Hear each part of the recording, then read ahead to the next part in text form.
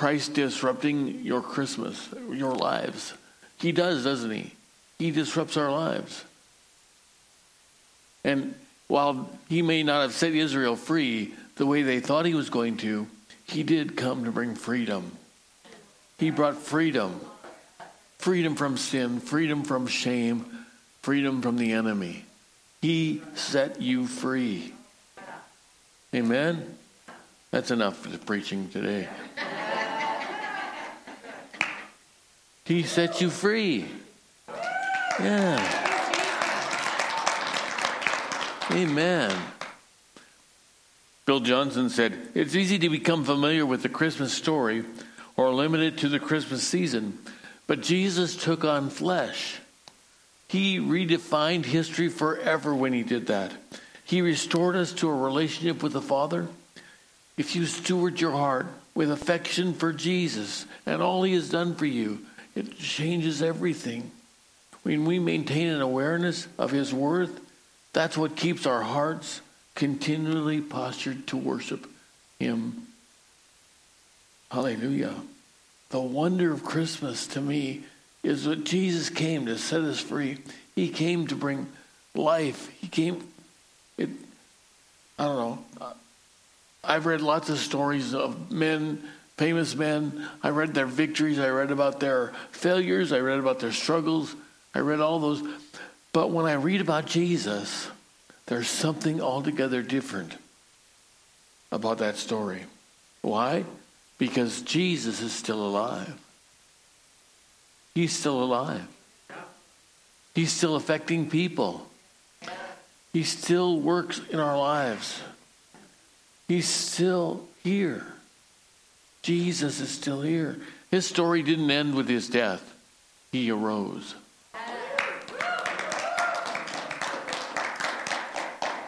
I've been reading some passages in the Bible that have stirred my heart so much. I've been reading Romans 3 through 8. I've been reading Galatians 1 through 3, Ephesians 1 through 3, Philippians 1 and 2, Colossians 1 and 2. Lots of passages. When I read these sections of Scripture, they thrill my heart. I'm filled with wonder at the beauty of what God has done for us. So much. I think about Ephesians, for instance. It starts out saying, you're blessed. You're blessed. All of you raise your hand that are blessed. Amen. You're blessed. You're chosen. You've been raised up. You've been seated with Christ in heavenly places. Amen. You ought to stand up and shout with that one. You're seated with Christ in heavenly places. I like this passage of Scripture in the 3rd chapter. I just want to share this one section of Scripture with you. Ephesians chapter 3, verse 14. Paul says, "So I kneel humbly in awe before the Father of our Lord Jesus Christ, the Messiah, the perfect Father of every father and child in heaven and on earth. And I pray that he will unveil within you the unlimited riches of his glory and favor with supernatural strength, until supernatural strength floods your innermost being with his divine might and explosive power." Wow.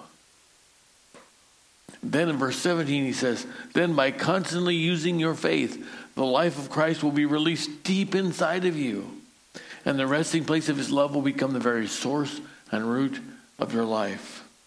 And then you will be empowered to discover what every Holy One experiences, the great magnitude of the astonishing love of Christ in all of its dimensions. How deeply intimate and far-reaching is his love. How enduring and inclusive it is. Endless and extravagant. This love pours into you until you are filled to overflowing with all the fullness of God." Do you hear that? You're filled to overflowing with all the fullness of God. That's God's desire for you. Verse 20 says, "Never doubt God's mighty power to work in you to accomplish all of this. He will achieve infinitely more than your greatest request. Your most unbelievable dream exceeds your wildest imagination. He will outdo them all.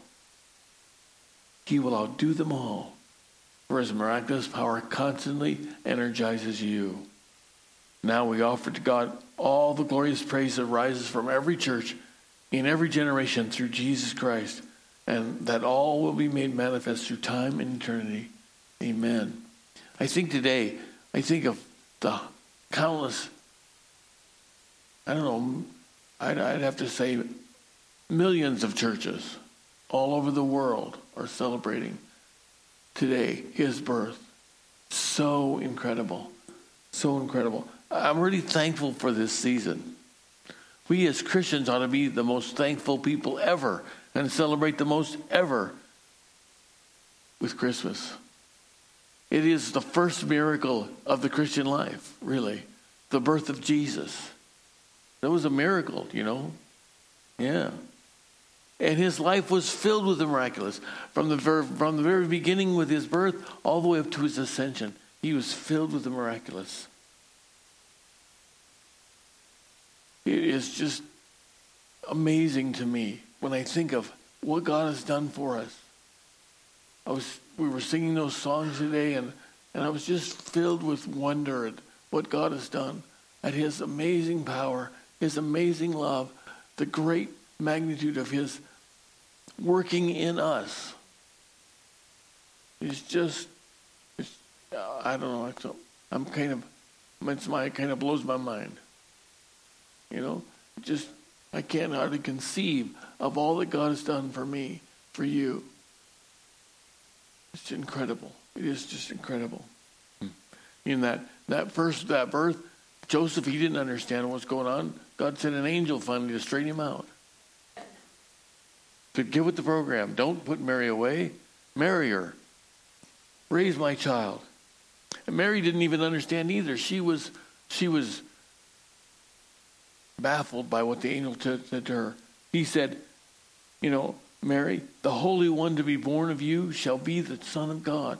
Can you put your mind around that statement? Can't. That the child I bear will be the Son of God. There's a miracle here. And it's just awe-inspiring. I don't know how it happened, but the angel, he worked it out. And no birth since or before or since ever was like Mary's birth. The Son of God. It's a direct miracle of God. It can never be duplicated in any laboratory, but it's presented in the Bible as sober truth. Amen? Amen.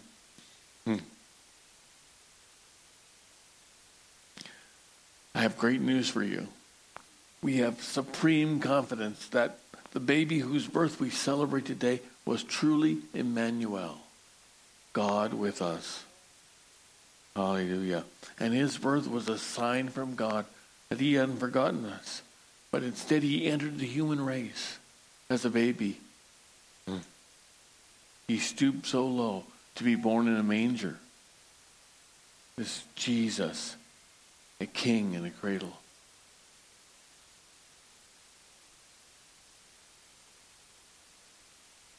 I pray that these words that we share this morning will find you hungry for a real touch from an ever-present God. Our God is a miracle-working God. He longs to reveal himself in your life. And I believe that during this Advent season, during this time of year, as we focus more intently on Jesus, he's going to show himself just as he did when he first arrived on earth, through the miraculous, and in unexpected ways, and according to Ruth, in unprepared places. Right? Amen. There wasn't any room for him at the inn, but he came all the same. He showed up because he loves us. He loves you with an intense love.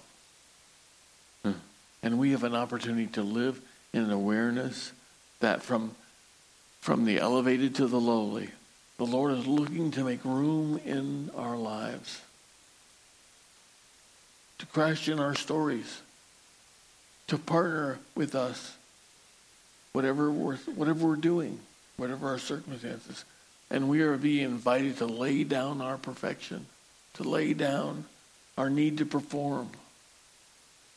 His desire to meet with us is greater than our ability to make the right place at the right time.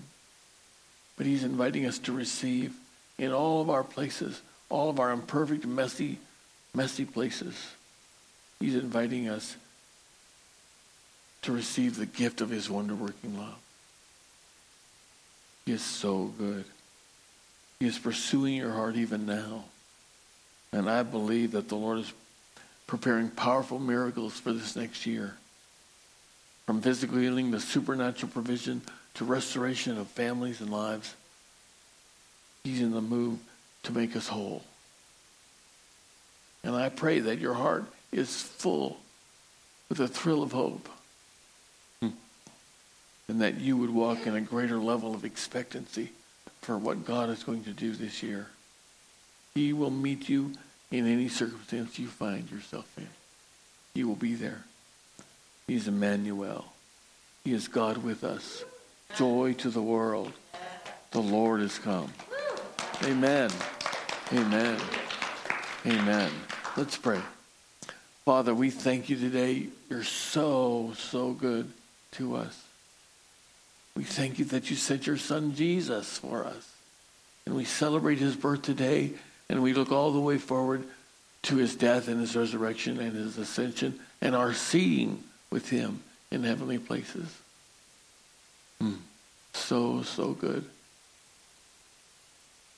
You have poured on us the abundance of blessing, the abundance of your love, and we are so grateful. We bless you and praise you and thank you in Jesus' mighty name. Amen.